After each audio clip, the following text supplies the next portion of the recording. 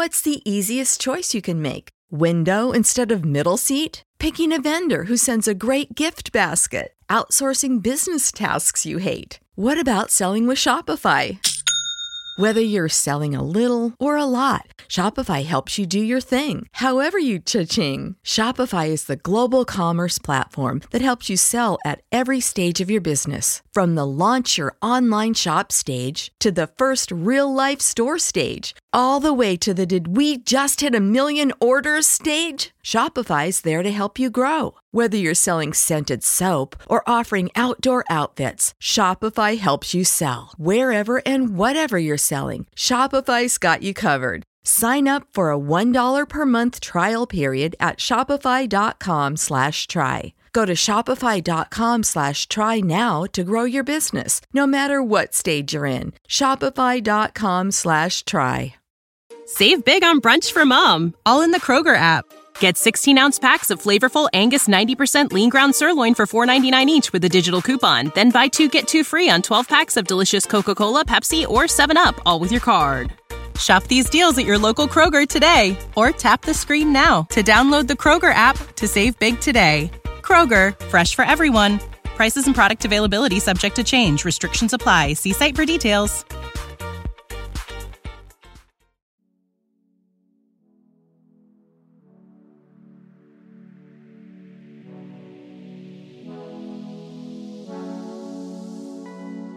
Hello and welcome to Hyperspace Hangout, a podcast by Star Wars fans for Star Wars fans. I am Matt Starwind.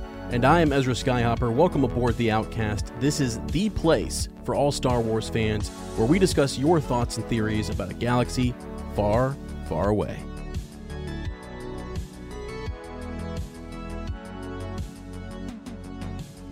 Okay, Ez, I have a question for you. Yeah. So, in last week's episode of Mandalorian and in this week's episode, when the Mandalorian has shot some people with his bigger, I don't know exactly what the weapon is called. Yeah, the rifle. Yeah. The rifle. Those people have, disintegrated, right? Like, they've disappeared. So, what I'm wondering is, is it the gun or are those people Jedi? Because when we see Obi-Wan die and we see Luke die, they fade away, all right? Right. Yeah. Are they becoming one with the Force? Is this some sort of special gun that that causes people to become one with the Force? Yeah. So it's a disruptor rifle, or is it a disruptor rifle? What is it called? I don't know. It seriously disrupts the people around them because those people are gone. Yeah, dude, they're gone, man. They are one with the Force. Oh, that is funny. That's funny. Yeah, I saw you ask that on Twitter. And it's like, hold on a second. It's like the Jawas are wearing brown robes. Mm-hmm. Okay, they're hooded. We don't know what they look like. Mm-hmm. They speak in a language we don't understand. Yeah, they wave their hands a lot, by the way. Mm-hmm. And I don't know if they're using mind tricks there or the Force. They're making great negotiations on parts and stuff. They're right. Yeah. What's Owen say? Uncle Owen. He's like they almost sell him the bad motivator, right? The R. Well, I mean, they almost sell the Mandalorian back his stuff that they stole. I mean, talk about wheeling and dealing. I mean, come on now. Or R5 as it was, yeah. Mm-hmm. Yeah, but so that was, I don't know. Yeah, he had to go get the egg. That was hysterical, by the way. I still think that was amazing. But yeah, man, the Jawas, like, are they Force sensitive? Are they their own order? Like, what's going on there? Are they just becoming one with the Force? Is it really the rifle, or is it actually something else? I think there's something else. But regardless, let me just say, this most recent episode, The Sin, episode 3, is great. I'm talking, it is a great episode. Yeah. It is directed by, I think, what's her name? Deborah Chow. That's the woman who's going to be directing the Obi-Wan series. Yeah. Yes. Yeah. So that was cool. It's well done. There's a lot of I have to say this because I was watching it and I thought there's a lot of walking, in these episodes. But I thought, what are they doing there? And they're building the suspense. Yes, it's a subtle little way of just sort of like, okay, you're moving from one point to the next point, and what is this guy thinking? What's going to happen? You don't know when somebody's going to jump out and try to attack him. I mean, so I don't know. It was great. I love this last episode, and it really does. So the first two people have kind of said, is it slow? What's going on? Is it just taking its time picking up here? There's a lot of stuff still shrouded in mystery with this Mandalorian clan, and we learned a lot about the Mandalorians, which was we do. interesting. Yes, we do. So I don't even know where to start, other than I think the follow up on that. The Jawas are they're force sensitive, and it had nothing to do with the weapon and disintegrations. So yeah, I'm with you on that.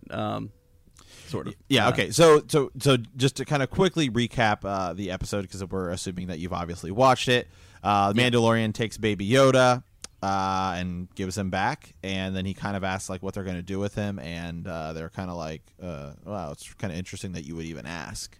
I thought that it's like against the guild to worry about this kind of a thing, and so that kind of rubs him the wrong way. He goes and he sees Karga, who gives him a he's like any other bounty. He takes an enormous amount of Beskar back to his tribe, and he and his tribe kind of scuffle there a little bit. They kind of argue about it, and we learn that only one Mandalorian can go up at a time. Yeah, right? yeah, which is kind of weird because they're that much in hiding. Yes. It's they're revered, they're feared almost because of that. They're so hard to find, to track. You don't see many of them. You wonder what's going on. I kind of feel like they're just secretly building with the foundlings. They're trying to reestablish, recoup their strength and stuff. Yeah. So that was kind of cool. It makes you think, like, was Boba Fett the Mandalorian who was out and about, who was given permission to exactly do that was his time or whatever? Right. So do we know when the Purge, it's kind of interesting because they show a clip of his parents dying. They throw him down in like a cellar, and then it seems like they're killed by a droid, right? Like a big battle droid. Yes. So I believe that is just these. I could be wrong. So the Purge, I think, refers to, like, if you're talking about, well, here we go, Great Purge. So you have the Jedi Purge, which is one thing. Let me see here. It says Great Purge Mandalorian. The Great Purge was an event that took place on Mandalore in which the Galactic Empire came into conflict with the Mandalorians. The event resulted in the Empire gathering Beskar and forcing the tribe to operate in secrecy. Yeah, it doesn't really say. Okay, so this is updated. They've got some cool stuff in here on Wikipedia now, just about this. So the Purge. There's a quote here from Paz Vizsla. These were cast in the Imperial smelter. So remember they talked in the show that they were looking at the Beskar, saying that it was cast during this the time of the Purge. These are the spoils of the Great Purge. The reason why we live hidden like sand rats.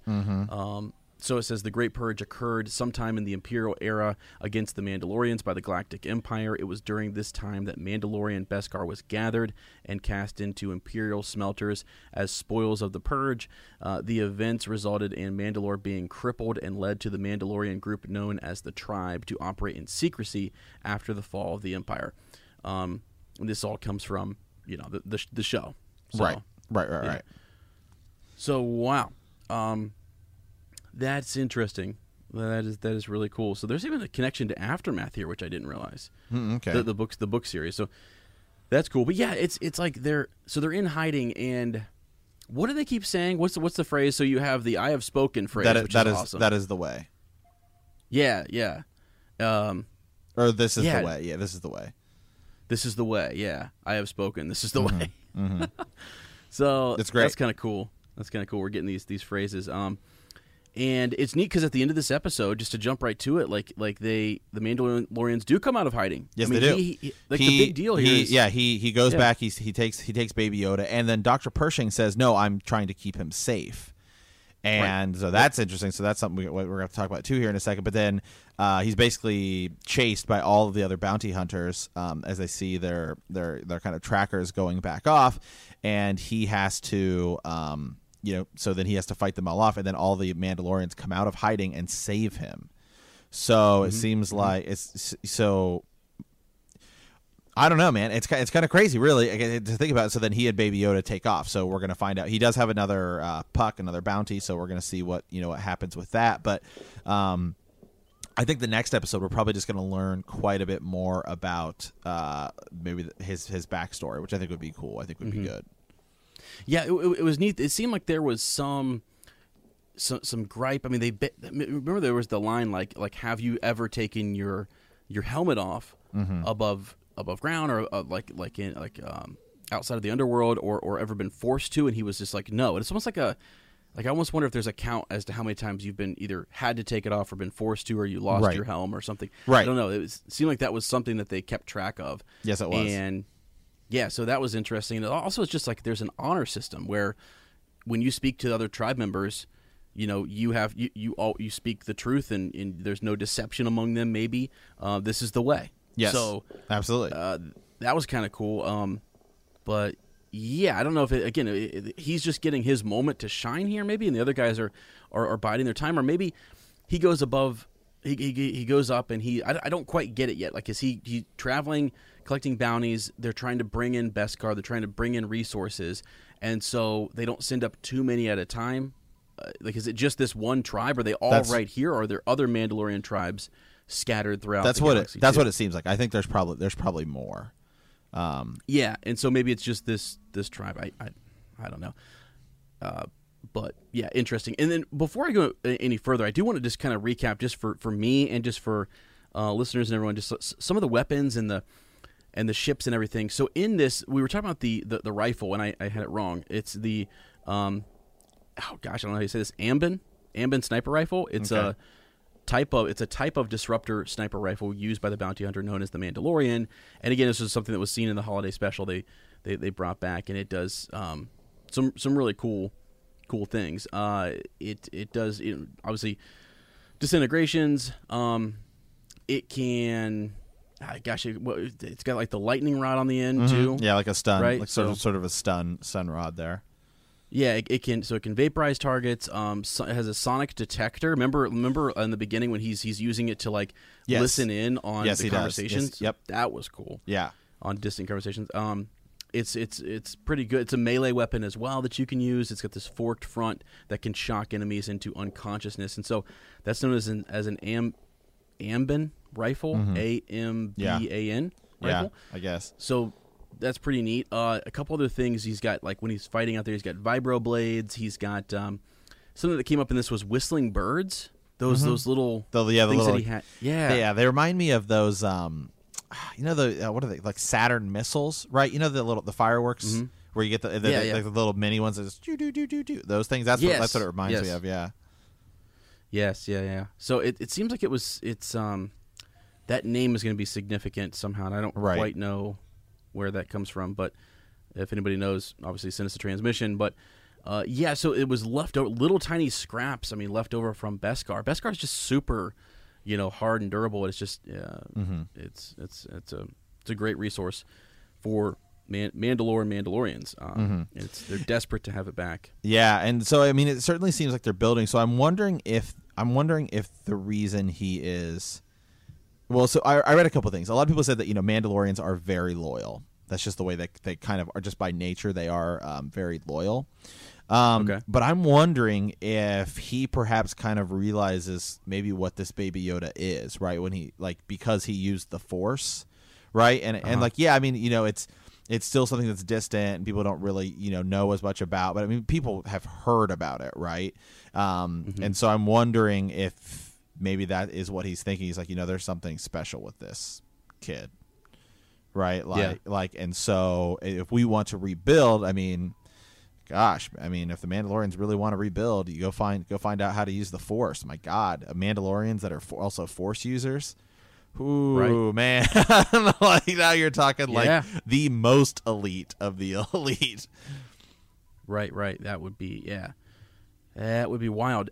So I don't know. It was cool because the loyalty that we saw like a little animosity between him and the bigger Mandalorian guy who was down there, and then later on they show up and they protect him. By the way, every time that I was wondering, okay, what's he gonna do with Baby Yoda? Is he gonna put him in the speeder and send the speeder away, or what's he gonna do? He like when he jumped in that speeder, that's what I wanted him to do, but I couldn't believe he did it. You know what I'm saying? I kept saying to myself, I wanted him to jump in there and fight these guys, but I also couldn't believe that he did it. And so it was like double satisfaction for me. I don't know why. It was just, I think my favorite part of the episode was at the very end when he's flying off and you see the Mandalorian with the jetpack flying, and he says, I got to get one of those, which is cool because that's what I really like, this whole him building his armor and building his it's a video game. Yeah, exactly. Yeah.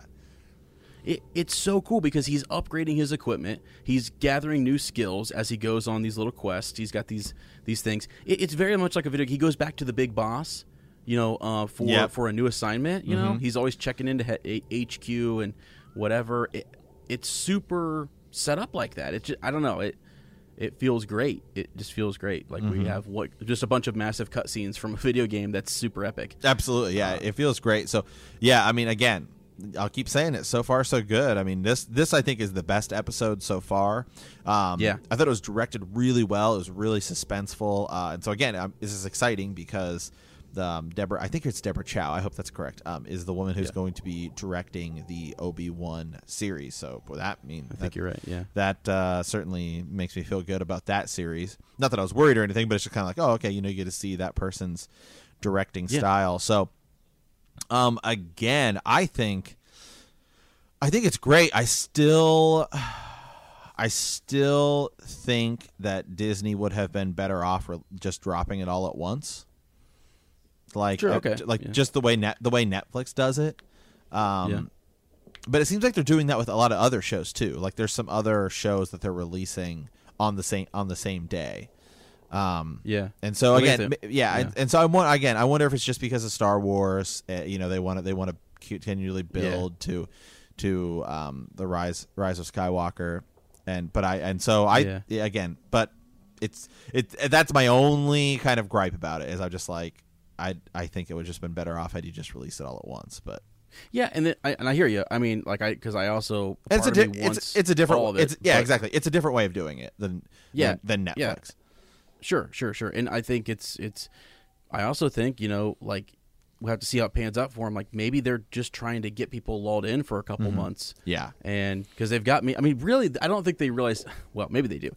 It's Disney Plus is so good that without even The Mandalorian, I would probably be there. I would, absolutely. I think it does bring in a whole slew of other fans, and then you're like, all that nostalgia comes back and hits you. It's just freaking genius. So Disney Plus is fantastic. Well, I'm sold. I'll never give it up. Exactly. Well, one of the things that you and I are actually going to record as soon as we're done with this episode is we're recording a Patreon episode. It's going to be a free Patreon episode called A Nerf Herder's Guide to a Galaxy Far, Far Away, where we're going to do, it's going to be kind of we do this for our Game of Thrones podcast, where it's called A Show Watcher's Guide to the Books. So, people who had previously watched the show and now we're coming to our book club. This is going to be a series for first-time Star Wars people, because I cannot tell you the number of people I see on Twitter that are saying, I've never watched Star Wars. Is The Mandalorian an okay place for me to start? Sure. Because there are, and it's big, and it's a big show, and everyone's talking about it, and maybe because it's released every week, everyone's talking about it every week. So, we'll see. Again, I just prefer to binge. Sign me up. Yeah. Right. And I right now it's also a part of what they're doing too, and maybe the next season they will do that. Yeah, I think they will. Yeah. Maybe it's just his first one, because one thing it's doing is it is building the suspense, because you have people like me who are thinking is this freaking Baby Yoda going to be in The Rise of Skywalker? I don't think it's going to be, but it's possible. Just the idea that it has the potential to be there. And then you wonder if there was some conversation along the way where they're like, why aren't Mandalorians more involved in the main series? Is there something, or is this the explanation that they're still in hiding, and that's going to be something that like an uptick in this afterwards, or is there going to be a small little force come forward in The Rise of Skywalker to help the Resistance? Right? Because clearly they hate the Empire. Well, I think one of the reasons he goes back and gets Baby Yoda. I think one of the reasons he goes back and gets Baby Yoda is because the Empire is a part of they're the ones who are behind the Great Purge, and he's dealing with he hates them. He hates them. Yeah, that's what he says. He talks about how he hates the Empire. Yeah, and they're bad, and then Karga says, well, whatever, the Empire's over. And he's like, if you want to go bring it up to the Republic, you can. He's like, that's a joke, So that's where we're at, is that new kind of republic that Leia is and Mon Mothma and everyone's working on is still in its infancy. So there's not really, it's not really brought up to speed yet. So it's kind of the Wild West really right now. I mean, everything's still up for grabs. Yeah, dude. And then, wow, what did you think? Like, so I know we've talked about it before, but I noticed even more. Like the soundtrack in this and the Western feel, like it's good. I like it. Yeah, it's good. It's good. Everything good. Everything about the show is really good so far. I mean, I'm locked in. Pedro Pascal delivers like a handful of lines every episode, and he does it very, very well. And it's I think it's good because I think he really is he's a really underrated actor. And I'm glad that he's really getting like a big time to shine, because I mean, you and I know him from his brief little one season on Game of Thrones, but we watched him in Narcos. You watched a couple episodes of Narcos. Yeah, he's great. Yeah, he's great. Yeah. He's great there, and so I think he's been great in a lot of things. So I'm glad he's really getting this. Like, now people are really like, who is this guy? Yeah, me too. He's solid. And he's a nice guy. Watching him behind the scenes, like interviews and stuff, and just his humility and the way he's a good guy. So it's nice to see that too. I have a question for you. So something that was interesting. Two things I just have to mention real quick because I just have to. The scene where he's walking down, like the very end when he's surrounded. That's a total classic. Oh, total classic Western. Yeah. I mean, he's just surrounded. He's outgunned. He's outgunned. What's he gonna do? It's just that's. I don't know that he is cool. outgunned, man. I mean, that's the thing about that's the thing about the Mandalorians is. Yeah. Again, go back to episode 2 and watch the fight between Jango Fett and Obi-Wan, and you can go toe to toe with the Jedi as a Mandalorian because you just have. It's like Batman. You have so many variables. There's so many different things that you can do. You've got, I mean, if you think about a fully equipped Mandalorian, you've got a jetpack, you've got a flamethrower, you've got a blaster, you've got little bombs. You have so many different. I mean, Jango Fett calls in his ship from his suit. I mean, you could make the argument that Jango Fett beats Obi-Wan. I mean, you could certainly make that argument that on Kamino, Jango is able to beat him just because he's more equipped for the fight. Yes. And so, I mean, that's kind of the nature of the Mandalorians. And so, if you go back to the history again, it's hard. I don't know. Did Disney ever say that because the Old Republic video game is still going on? Is that considered canon or Legends? Ooh, man, I will check real quick. I don't know because I was trying to get it download and play. Because I know the Revan book I know is considered Legends, but I don't know if the game, while it's still currently going on, is considered canon or Legends. But regardless, whether either way, when you play Knights of the Old Republic and then the Old Republic, one of the things that's going on in that time was the Mandalorian Wars. The Mandalorians go to war, against the Republic. It's a big deal, and so it's like, and so the Mandalorians are always that kind of third big entity out there, right?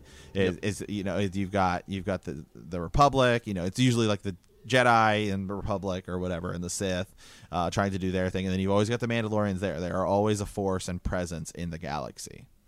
Yeah, that's something we I think, at least here on Hyperspace Hangout, like we do try to focus more on canon stuff, just because whatever, we want it to be casual, we want it to be hang out nice and chill. But I honestly think there's no harm in with the little that we have of, if you're just talking about Mandalorians and this TV show, I actually think it's pretty easy to go back and maybe even have a discussion about some of the legends, like some of those histories, because wow, you're right, they're a huge deal. Yeah, go look up Candorus. I think it's Candorus Ordo. The guy who, and then he becomes, so actually that is really interesting. So if you play Knights of the Old Republic 1, he's Canderous, right? And and then in the second game he is known as I think he's known as the Mandalorian. Mandalore. Yeah, and he's got the full suit. He's got the full suit, and he doesn't take his helmet off. And it's the same guy who voices it, and it's clearly the same character. Although, like, you could make an argument that it's not, whatever, but it totally is. But that again, that's another guy who you see progress into that full Mandalorian outfit. And we have some friends. Our good buddy Jeff Rice, he is a Boba Fett. Like, I mean, he has the legit Boba Fett jetpack, the whole deal, and some people that are in the Mandalorian mercs. And those guys are all about it. So I'm sure those guys are like losing their minds about about the show. And we really need to reach out. We need to reach out and get some of those people on the show. Some of the friends we have that are we should that are into the. It's not even cosplay. The 501st and Rebel. It's its own. It's its own thing. It's not cosplay. It's its own level of things. So right. But yeah, I mean, it's a big deal because, like, one of the things we're looking at with these Mandalorians who are underground, it's like, who is their leader? And right now it seems like they're that armor, like the smithy, the armorer or whatever is the person who's in charge. But it's of this tribe, and again, as I said, is there someone who?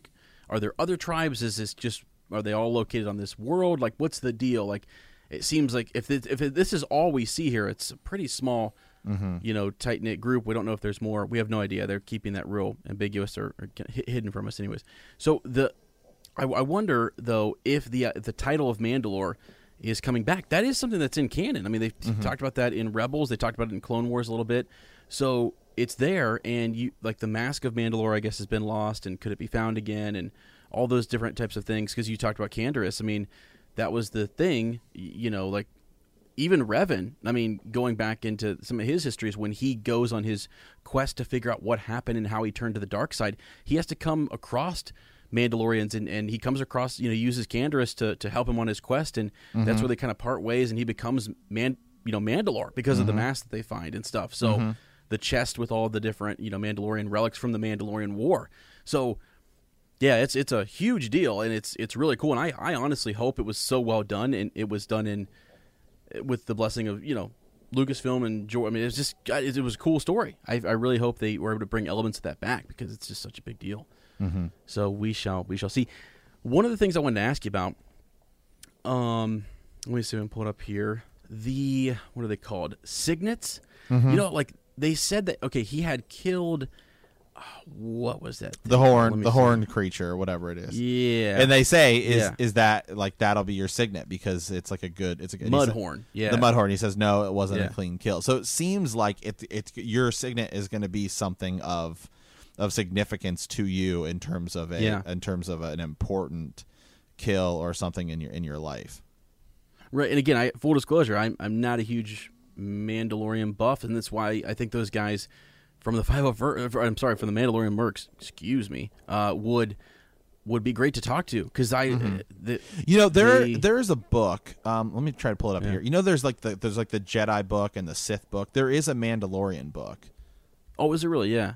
Okay, that's cool. Yeah, there's what do they call it? It's like there's like the Jedi Path and the Book of Sith, right? And they're only like $20. We need to get these. But there is it's called like Secrets of the Galaxy is the full set. There's the Imperial Handbook, the Bounty Hunter Code, which I think is like the Mandalorian book. Okay, that'd be cool. Huh. Interesting. Did you see? Yeah. So Star Wars: The Bounty Hunter Code. Legendary Bounty Hunter Boba Fett bound together 2 volumes of great personal significance, in addition of the Bounty Hunter's Guide or Bounty Hunter's Guild Handbook. And so it has some stuff just about like how they live, what they do. So just kind of some cool stuff there. But yeah, it's been one I've been meaning to get these for a long time. I just need to pull the trigger.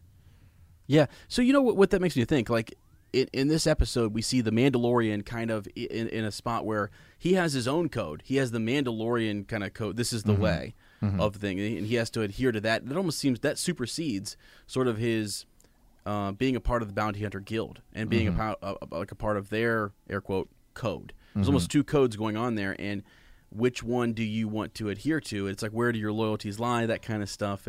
And he's pulled a little bit, but ultimately it's pretty easy for him to say, no, I'm a Mandalorian. I'm a Mandalorian. Absolutely. Yeah. And at first we were talking about it, and I think some people were thinking that he wasn't a Mandalorian possibly. That's just kind of what it made it seem like. Oh, maybe he's not like he's not a real Mandalorian. But now I don't think so. Now I think he is. And I think it's going to be more about, no, I'm a Mandalorian, not just because you don't have to be a bounty hunter to be a Mandalorian. I don't think it goes hand in hand. Like, you could be an armorer, you could be whatever, but it seems like our people come first.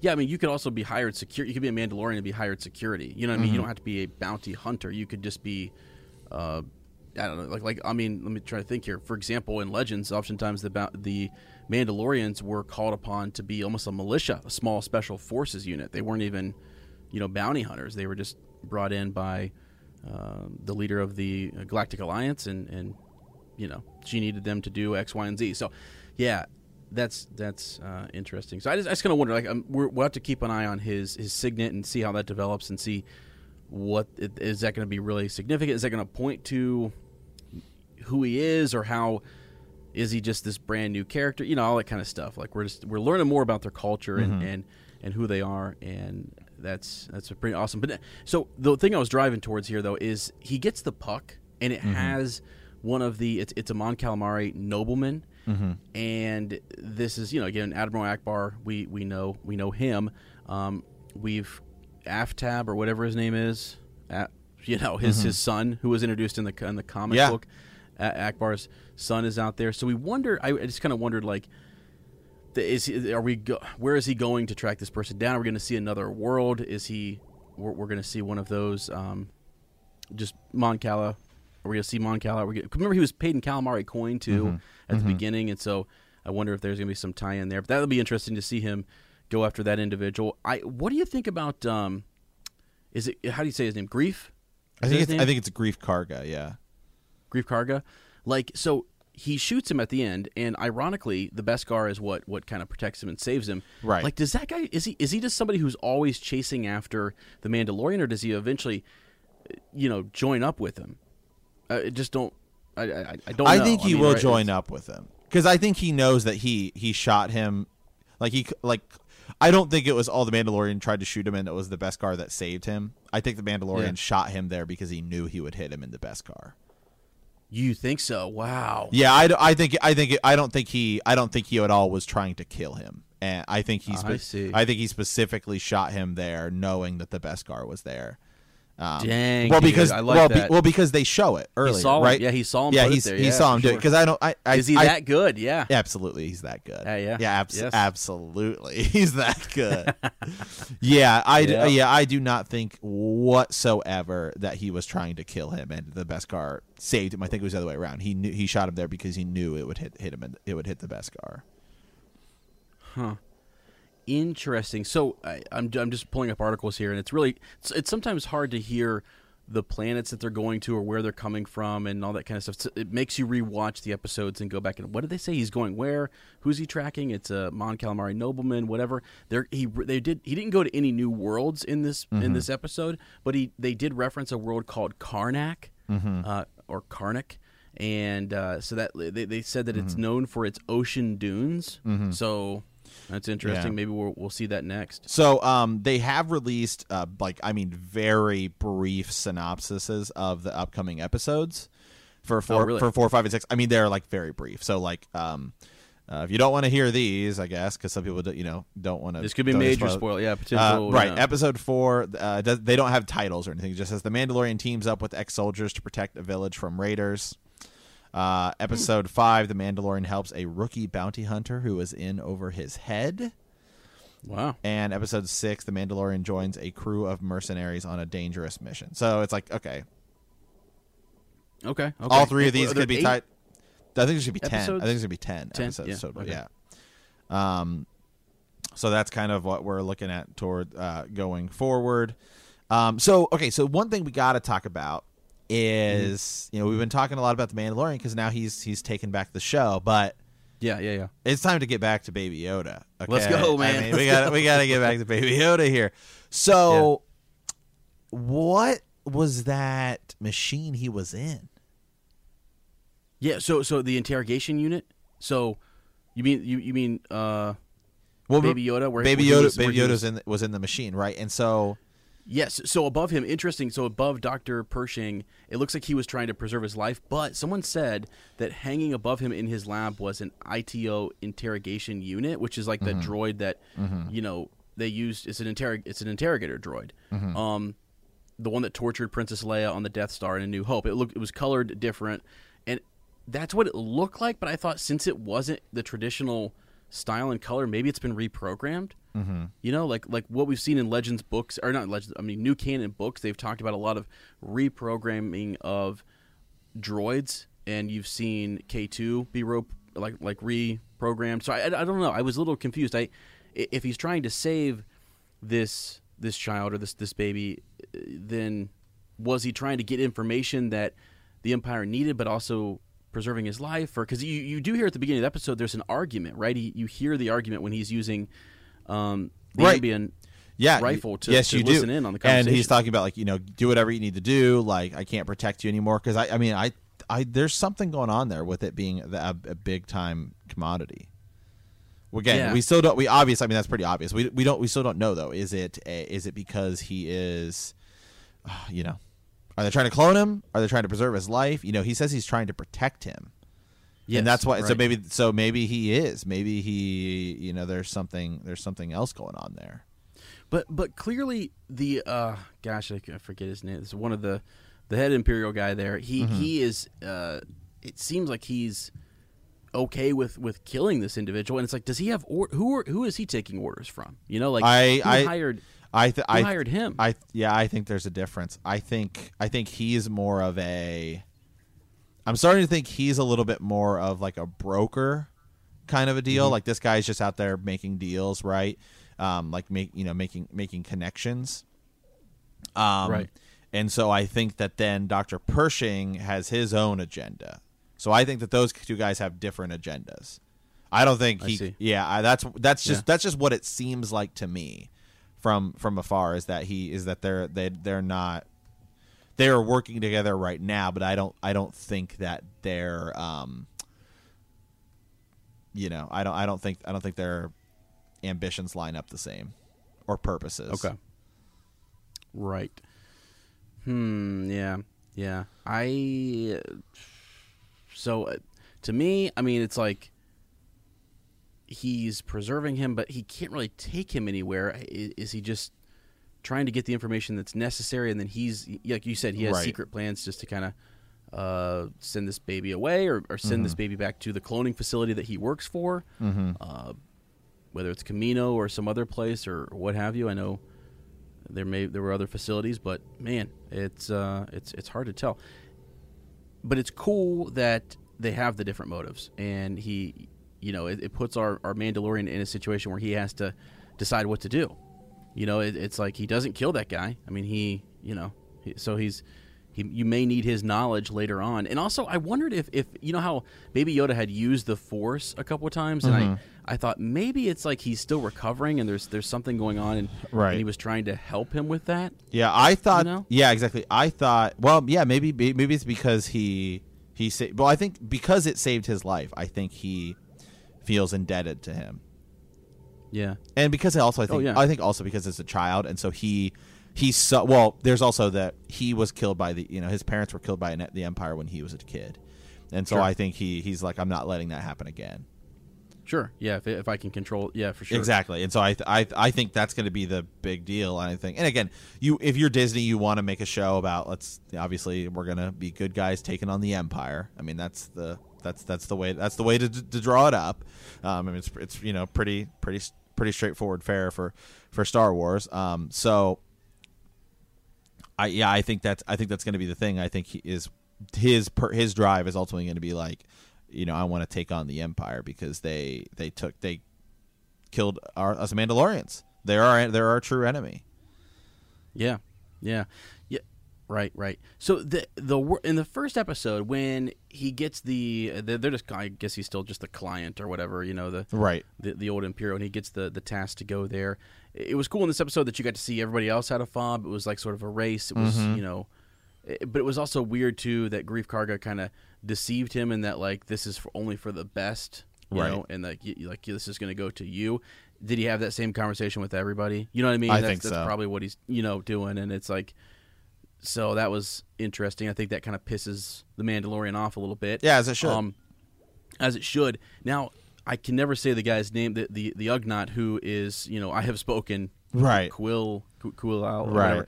So it's from Arvala 7. It's like the world that they were on, that desert world. Yeah. I bet he has to go back there for something. Maybe I don't know if the he's coming back. Yeah, he's coming back. It looked like he was in when you saw some of the teaser stuff, trailers. It just looks like he is going to be with him later on. So, well, I think that's where they're gonna set up the Mandalorian camp. Oh, really? Maybe. Yeah, it's kind of it's kind of a remote location. Seems pretty safe. Yeah, it does, and actually that's something that our Ugnaught had said. He said that it had been a peaceful place for years until these individuals, had shown up. Mm-hmm. Yeah, the mercenaries trespassed on his world. Okay, interesting. I'm just kind of reading up on him. I was really looking for a pronunciation, but I don't see it. Yeah, he has spoken. That's for sure. Yeah, he's going to come back, and he's a boss at rebuilding ships and being the maintenance guy and. What the name of the ship again is? Razor Crest? Is that what it is? Yeah, I think so. So I feel like it needs a maintenance guy. It needs a sidekick here. Yeah, absolutely, man. And it also said like he could speak to Jawas, so that was pretty cool. Mm-hmm. So he can kind of be like a translator if need be, or speak to these other alien species that they might come across. Yeah. So I'm really hoping we see him and we see him back in this because he's been stealing the show. Oh, he has. For the first couple episodes yes, there he was. He has, and I have spoken. Yeah. So yeah, man. Again, hey, I'm just so far so good. That's my analysis, man. It'll probably be the same thing next week. So far so good, man. Yeah. It's neat. I keep, I know we want to dance to like, are there implications for the Rise of Skywalker? And I keep thinking that because it's like, okay, there's like an episode or two. There's an episode like the day before the Rise of Skywalker is released, and then there's also an episode, the week after it comes out. So you have one on Wednesday before the world premiere or whatever, and then you've got one like a week later. And so I'm like, dang, they're really. They could have chosen to release The Mandalorian after The Rise of Skywalker, but they didn't. You see? Nope. So I'm kind of wondering, like, maybe it was just because they wanted something for Disney Plus, and that's Disney Plus was like, we have to, we're gonna sell this bad boy on this date, and so I don't know. It just makes me wonder if there's some tie-in, but I also believe like when you look at when Jon Favreau started writing and all this kind of stuff, that maybe there's not, and it's just. It's the Baby Yoda that throws me. It is. That I just Baby Yoda changed the game. It changes the game because everything we thought about this before it came out, we're like, oh, this is going to be cool. And then inside its own box, Baby Yoda, cool. and then you see the first episode, you see Baby Yoda, and now we're 3 episodes in, and Baby Yoda's a big deal, and it's like, okay, now this is not going to go the way you think. Yeah, exactly. I was talking to my buddy Lane, and I was telling him, we were talking about like, okay, the Baby Yoda is 50 years old, and I just said to him offhandedly, I was like, yeah, he was born the same time Anakin Skywalker was born, and he was like, wait, what? Exactly. Like, yeah. Like what? What? Like I'm like, yeah, dude. There's something there, right? There's something going on, and I can honestly just hear almost or see Jon Favreau and Dave Filoni just sitting there shaking their heads, going, keep watching. Just pay attention because something's happening, and they're building to something. So. Yeah, what if we saw Baby Yoda in Rise of Skywalker? Jay-Z cow, man. What? Could you imagine? Like, they're looking for aid. They're looking for help or whatever. I mean, it would be 30 years later, so this baby would be 80 years old. I mean, can already use the Force. Can already really use the Force. So you wonder if maybe, like this, I mean, I don't know. is it really going to come down to Luke in this showing up in the Rise of Skywalker? Luke shows up to Rey, and instead of go to Dagobah, it's go to Arkava or whatever it's called, like this planet, and seek out Master so and so. Does Luke come across Baby Yoda, and he knows that this is another individual who's Force sensitive, and he sends Rey to go talk with this younger Yoda? Wouldn't that be freaking nuts? I don't know how much more it can age in 30 years, and if it'll be speaking in 30 years. Well, it'd be 25, I guess, but yeah, it's crazy, right? It's just crazy. Yeah. So I mean, I wonder where the Mandalorians are, where we're at in like Rise of Skywalker. Right. Let me go back here. There was something about the Mandalorians in So the Mandalorian Jedi War is canon. I'm looking it up right now. So that is canon. So that's the stuff we see in like the Old Republic games and stuff like that. Okay. Then there was a Mandalorian civil war in the years prior to the invasion of Naboo. Conflict broke out between the Mandalorian people. The Mandalorian Civil War was fought between competing ideals within Mandalorian society, including those who wished to see Mandalore return to their warrior past and the new Mandalorians, led by Satine Kryze, who were involved in the protectors of the Concord Dawn, an elite group of warriors sworn to the Concord Dawn system. So does Sabine in Rebels, go ahead and spoil it for me, because she's a Mandalorian, right? Or is she just a bounty hunter? No, she's a Mandalorian, and she's really good at like technology, and she helps the Empire design some pretty ridiculous weapons. Well, so we'd have to learn a little bit about her backstory, right, and throughout the series. Yeah, and you do learn a little bit about Mandalore and the Mandalorians in Rebels. There's actually like 2 to 3 episodes where it literally is just like Mandalorian Part 1, Mandalorian Part 2, and it's like this whole arc that happens in Rebels.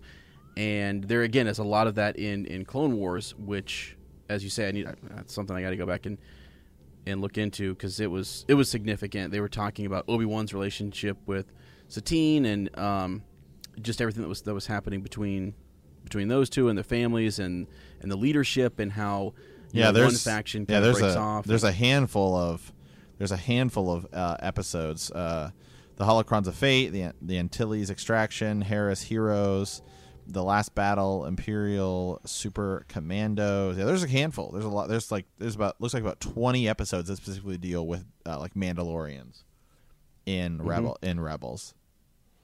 Yeah. Let's see. Yeah, Mandalorian. So as you said, there was the Jedi War. They had their own civil war.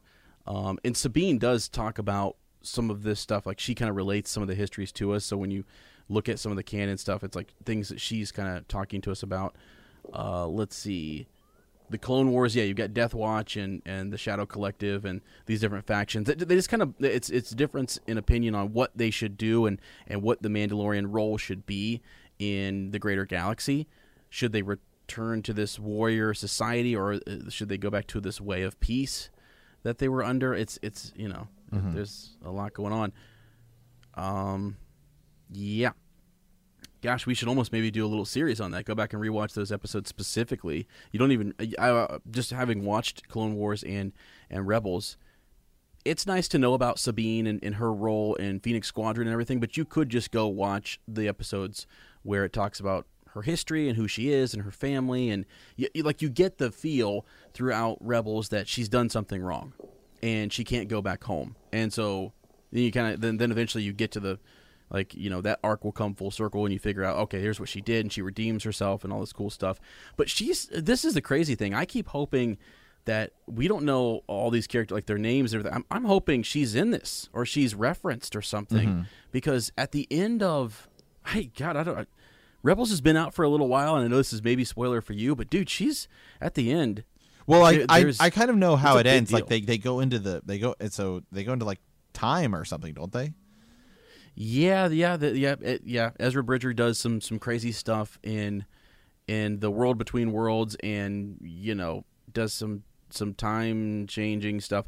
And then at the end, he and Thrawn go to what we believe is maybe the unknown region. We don't really know where they go. There's like these space whales, and he uses the Force to kind of like transport them there.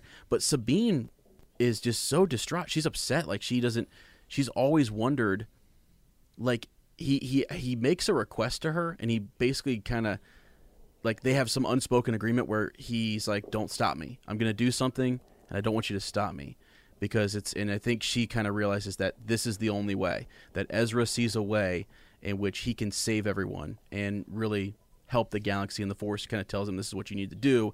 He kind of gets to that moment, and Sabine has the ability to say something or stop him, and she doesn't because she trusts Ezra, and he does his thing. But then at the end of that, you have like an epilogue where she's sitting there, and it's right after Return of the Jedi, and she's just like, it's been years since she's seen him or thought of him, and someone shows up and says, like, it's time to find him. Let's go. The search for Ezra is on. And right, because Rebels takes place before. Yeah, it's the lead. Episode 4, right? Yeah, and before Rogue One and everything. Yeah, so its epilogue is after Return of the Jedi. Yes. So roughly the same time that the Mandalorian's about to come out.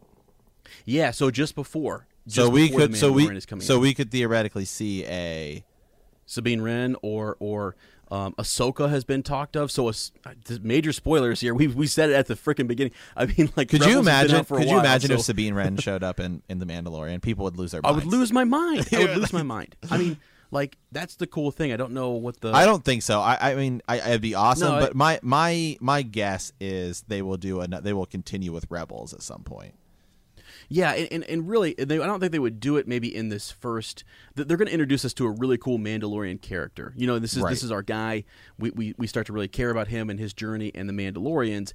And I think along the way, whether it's season 2 or 3, I bet we'll hear of a legend or someone, like a Mandalorian who sacrificed everything or who left the tribe to seek out someone who had saved Mandalore back in the day. That being Ezra and Kanan and everything. So. I think we'll hear about that, and it's like there's some mystery as to where did she go? Has she ever returned? Have we ever heard from her? And that would be enough for me just to kind of hear them talk about her. I'd be like, wow, freaking sick. She's still out there trying to figure out what's going on. And I think you said, like, you're right. Maybe they would just bring it back as an animated series, and that's fine. But dude, it is sick. I cannot. And again, there's a lot that I didn't spoil there. So I mean, go watch Rebels if you guys have a chance. It's on Disney Plus. Phenomenal. Yeah, I've just started watching it. Yeah, it's good, man. It's good. So, yeah. Dude, by the way, like the arc. Here's something else. And this is Clone Wars, been out for a long time, but it's like Darth Maul is intricately involved with the Mandalorians and what happens with Shadow Watch and stuff. Yes, he is. Yeah, I know. When you go, when you go watch that, it's really cool to see how he connects and goes to this really powerful group of people and tries to rule there and everything. It's like the Super Commandos and everything. Yeah, perfect. All right, man. Well, we're gonna find out a lot more, Friday. So that's as we continue on. Again, Mandalorian. So far, so good, man. Yeah, really good. So we do have a upcoming series, again, for a lot of you guys who maybe are just getting into Star Wars for the first time with The Mandalorian, because I know that there are a lot of people, because I know a few people have asked me, like, I've never really watched Star Wars, but I see this Mandalorian show because everyone's getting Disney Plus. So we are going to be doing a series called A Nerf Herder's Guide to a Galaxy Far, Far Away. And so it'll be kind of like total introduction to Star Wars if you are if you are one of those people. So be sure to check that out on our Patreon page. But we want to thank you for hanging out in hyperspace. In our next episode, we'll continue to discuss your transmissions, so be sure to send us those in. It can be thoughts on Rise of Skywalker, thoughts on The Mandalorian, thoughts on how great Jake Lloyd is as Anakin Skywalker. Whatever you want. We're down. Okay? Yeah. Thoughts on the video game, which I have started, by the way. Me too. Yeah, it's pretty great. So you can be it's pretty great. Cal Kestis. Yep. You can send us some thoughts on that as well. You just send us any of those, your Star Wars theories, memories from a galaxy far, far away. Yeah. The other thing, too, I want to give a quick update, too. So we're going to just kind of sporadically do the first shot just throughout, kind of like I think over Thanksgiving break, we're going to work on some of that and get a few more of those up there. So that's sort of this mini series that we're doing just leading into the Rise of Skywalker. We're trying to get in as many characters as we can and their role in the Rise of Skywalker, just leading up to this. Exactly. But we kind of got a little carried away. We did with Snoke the other day. Yeah, we're just like, well, the next thing you know, you've been talking for 2 hours, and it was great. Almost, 2 hours. It was great. If that's where the conversation goes, that's where it goes. That's where the Force. That's where the Force took us. So, so stay tuned for that, and just kind of. I mean, the big deal is if you subscribe, those will populate, and you'll see those as they come up. We're gonna be releasing a lot of those over Thanksgiving break, though. So stay tuned for that. If you're enjoying the podcast, do us a favor, head over to iTunes and subscribe and leave us that review. It really does help the podcast. If you're interested in Patreon, we have some merch. We've got some T-shirts. We've got some sticker packs. We've got pins. All that good stuff. Huge shout out, by the way. This is here at the end of the show, but we've got a couple new patrons. So I just wanted to say shout out to Brett Fry and our bounty hunter, and we've got Benjamin Garrett and Amanda and Liz and just others. So we've had quite a few people kind of sign up there, and it's awesome. And gosh, dude, 2 more patrons, and we will be going head to head in a little Empire at War battle, my friend. Yeah. That's our next goal. Yeah. So if that happens, be ready to be destroyed. We'll see about that. That might be over as quick as Han Solo versus Greedo. So yeah, I mean, let's okay, yeah. Or Alderaan versus the Death Star. So I mean, either way, I mean, either one. I'll be Anakin, you be the younglings. All right. Well, that's okay. Here we. Oh shoot! All right, man. Okay, well, cool. So, anyways, yeah. So that's all cool stuff for you guys, and you should definitely check that out. Follow us on Twitter, all that good stuff, and send your transmissions to hyperspacehangout@gmail.com. We will see you next time, and remember that traveling through hyperspace ain't like dusting crops.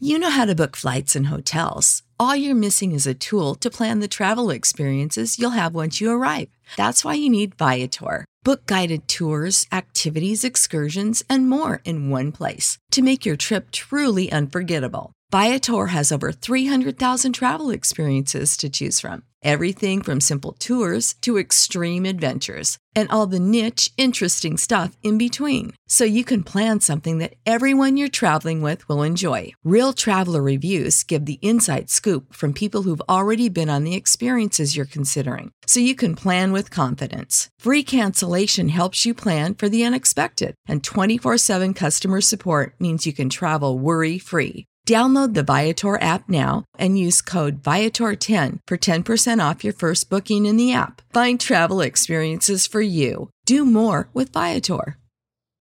When you need mealtime inspiration, it's worth shopping Kroger, where you'll find over 30,000 mouth-watering choices that excite your inner foodie. And no matter what tasty choice you make, you'll enjoy our everyday low prices, plus extra ways to save, like digital coupons worth over $600 each week. You can also save up to $1 off per gallon at the pump with fuel points. More savings and more inspiring flavors make shopping Kroger worth it every time. Kroger, fresh for everyone. Fuel restrictions apply.